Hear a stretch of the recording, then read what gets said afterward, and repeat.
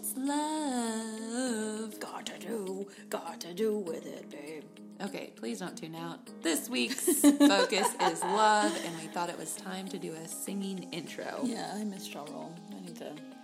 I'm gonna still not listen to secular music, but I won't be upset if you play it and I just accidentally hear it. If you stumble into a room where it's playing, yes.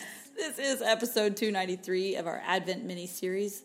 And like you said, Farron, the focus is love. Is it 293 or 239? 239. I don't know what I said. Okay. This is episode 239 of our Advent mini-series focusing on love. It is the last episode of the year. Last one, best one. Last one, best one. Ending on love. Look at that. Oh, man. Yes. All right. So we have covered hope, peace, and joy. So if you are joining us after the holiday season and getting caught up on life, first of all, welcome. Also, go back and check out those episodes. You can start here too. Whatever makes you feel loved, do that. I like how you tied in love again. So we are going to read the most quoted Bible verse ever, probably. It is John 3:16. But in case you hadn't heard it lately, or if you memorized KJV from a really long time ago, we're going to read it in the NLT and the ESV. Remember, the focus of today is love. So here's the NLT. For this is how God loved the world. He gave his one and only Son, so that everyone who believes in him will not perish but have eternal life. And the ESV, for God so loved the world that he gave his only Son, that whoever believes in him should not perish but have eternal life. Man, that is almost word for word, but here we are. So the theme is love, like we've talked about, and we're on the read portion. And my overarching theme in my brain was, what a sacrifice to give all of that up. That is an ultimate act of love. Yeah, read for me was the word give or gave, right? Yeah. Give implies that I'm giving it to you and you are probably going to do something with it. Not that it won't be returned one day, but there's something about using that word give when he could have used other words like lent or borrowed or sent or visited. Yes. No. Gave, which to me is kind of leading to what we know happens, where he gives his life for sinners while we were still sinners. Yeah. And we know that Jesus was crucified on a cross, and the Romans, if you didn't know, they were super creative in all of their forms of execution. And out of all the worst ways to be executed by Romans, being crucified was the worst. I mean, worse than you get buried in a hole and they put honey on your head and then birds can peck your face to death until you die. That's one of the ways. We won't go into more, but if it's worse, obviously. So there's that one verse, even death on a cross. So it's just more emphasis on the great sacrifice he gave. And that was all because he loved the world and the people in it. And I think of the world sometimes, and I'm like, ugh, ew. We are so bad. It's like the Noah episode. Like, everybody's awful.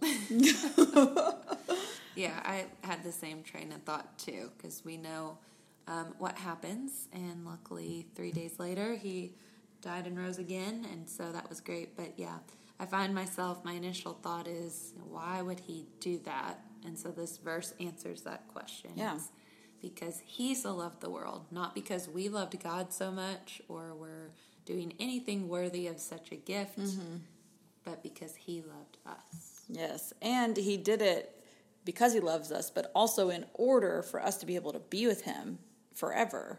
So the sacrifice that had to be made so that we could be with him. That's just, and here's the other thing. He would do it again.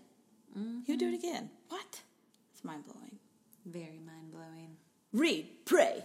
So as you reread this verse, sometimes in our Bible studies, they'll have you reread the verse again or read it a couple times, what is bubbling to the surface. So I know this is a verse that everyone has memorized. Not everyone. Most people have the gist of it. So maybe read it in multiple versions, see what is kind of coming to the surface for you in this season. This is December 27th, so it's that weird lull in between. You're still recovering from Christmas, but then New Year's is coming up, and then those kids go back to school. So it's that kind of weird, awkward time in between. So maybe use this time to go over this verse and ask how God can make it clear to you or see what he's trying to say to you in this verse.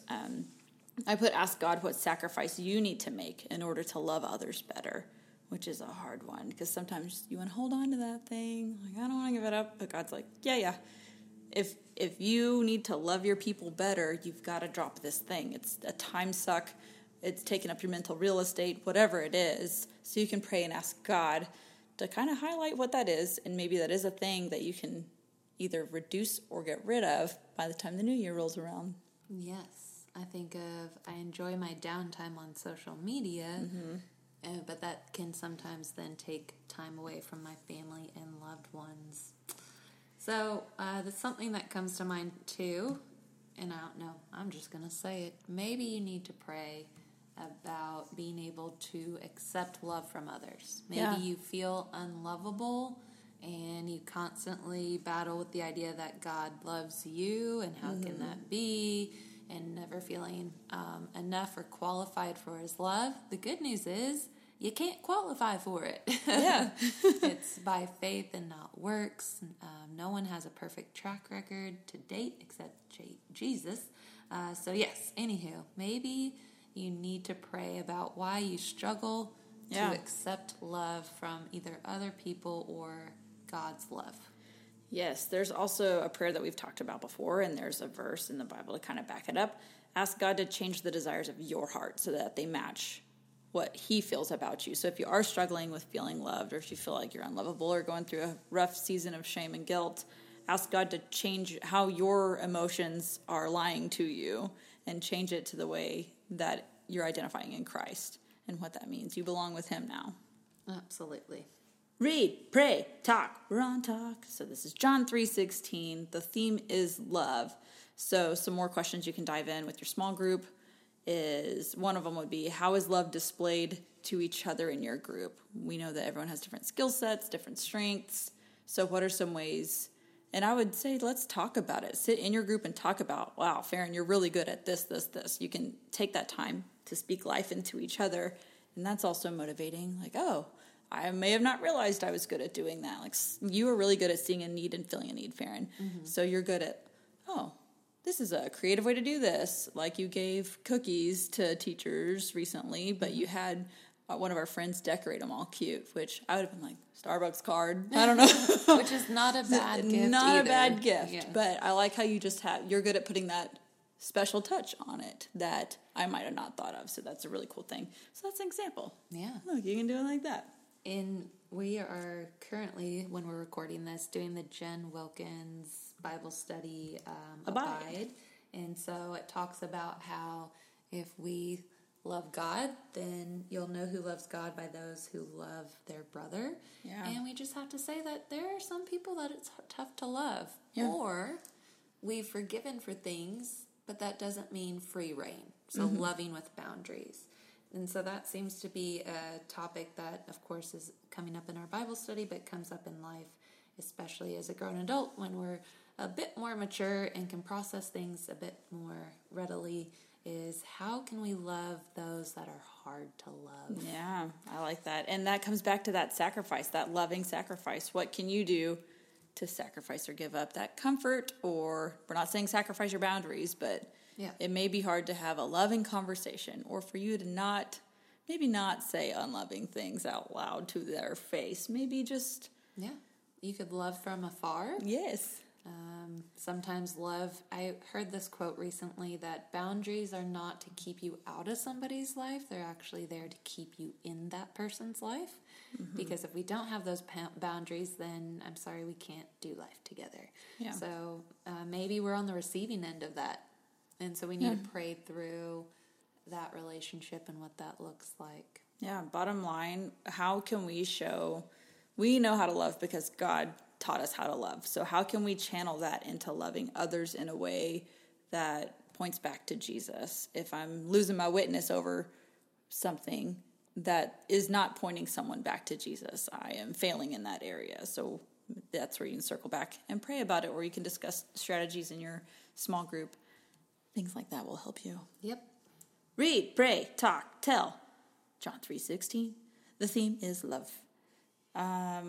I wrote down about with our kids, how can we serve? How can we help our kids serve in a loving way? Because I know sometimes I'm like, hey, Sloan, can you do this for your sister?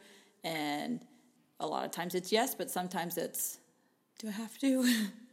And vice versa with all the other kids. So teaching each other how acts of service is a way of love. And Jesus did the ultimate act of service by laying his life down. So what can we do? If I'm already going to the trash can and you have a piece of trash, it would be kind and loving for me to also get your trash. And that comes with modeling and also explicit teaching. So maybe also say what you're doing out loud so they pick up on it. Absolutely. And another theme from Abide, which is on 1 John, it talks about God's commandments and that, these commandments aren't in place to make us miserable. Yeah.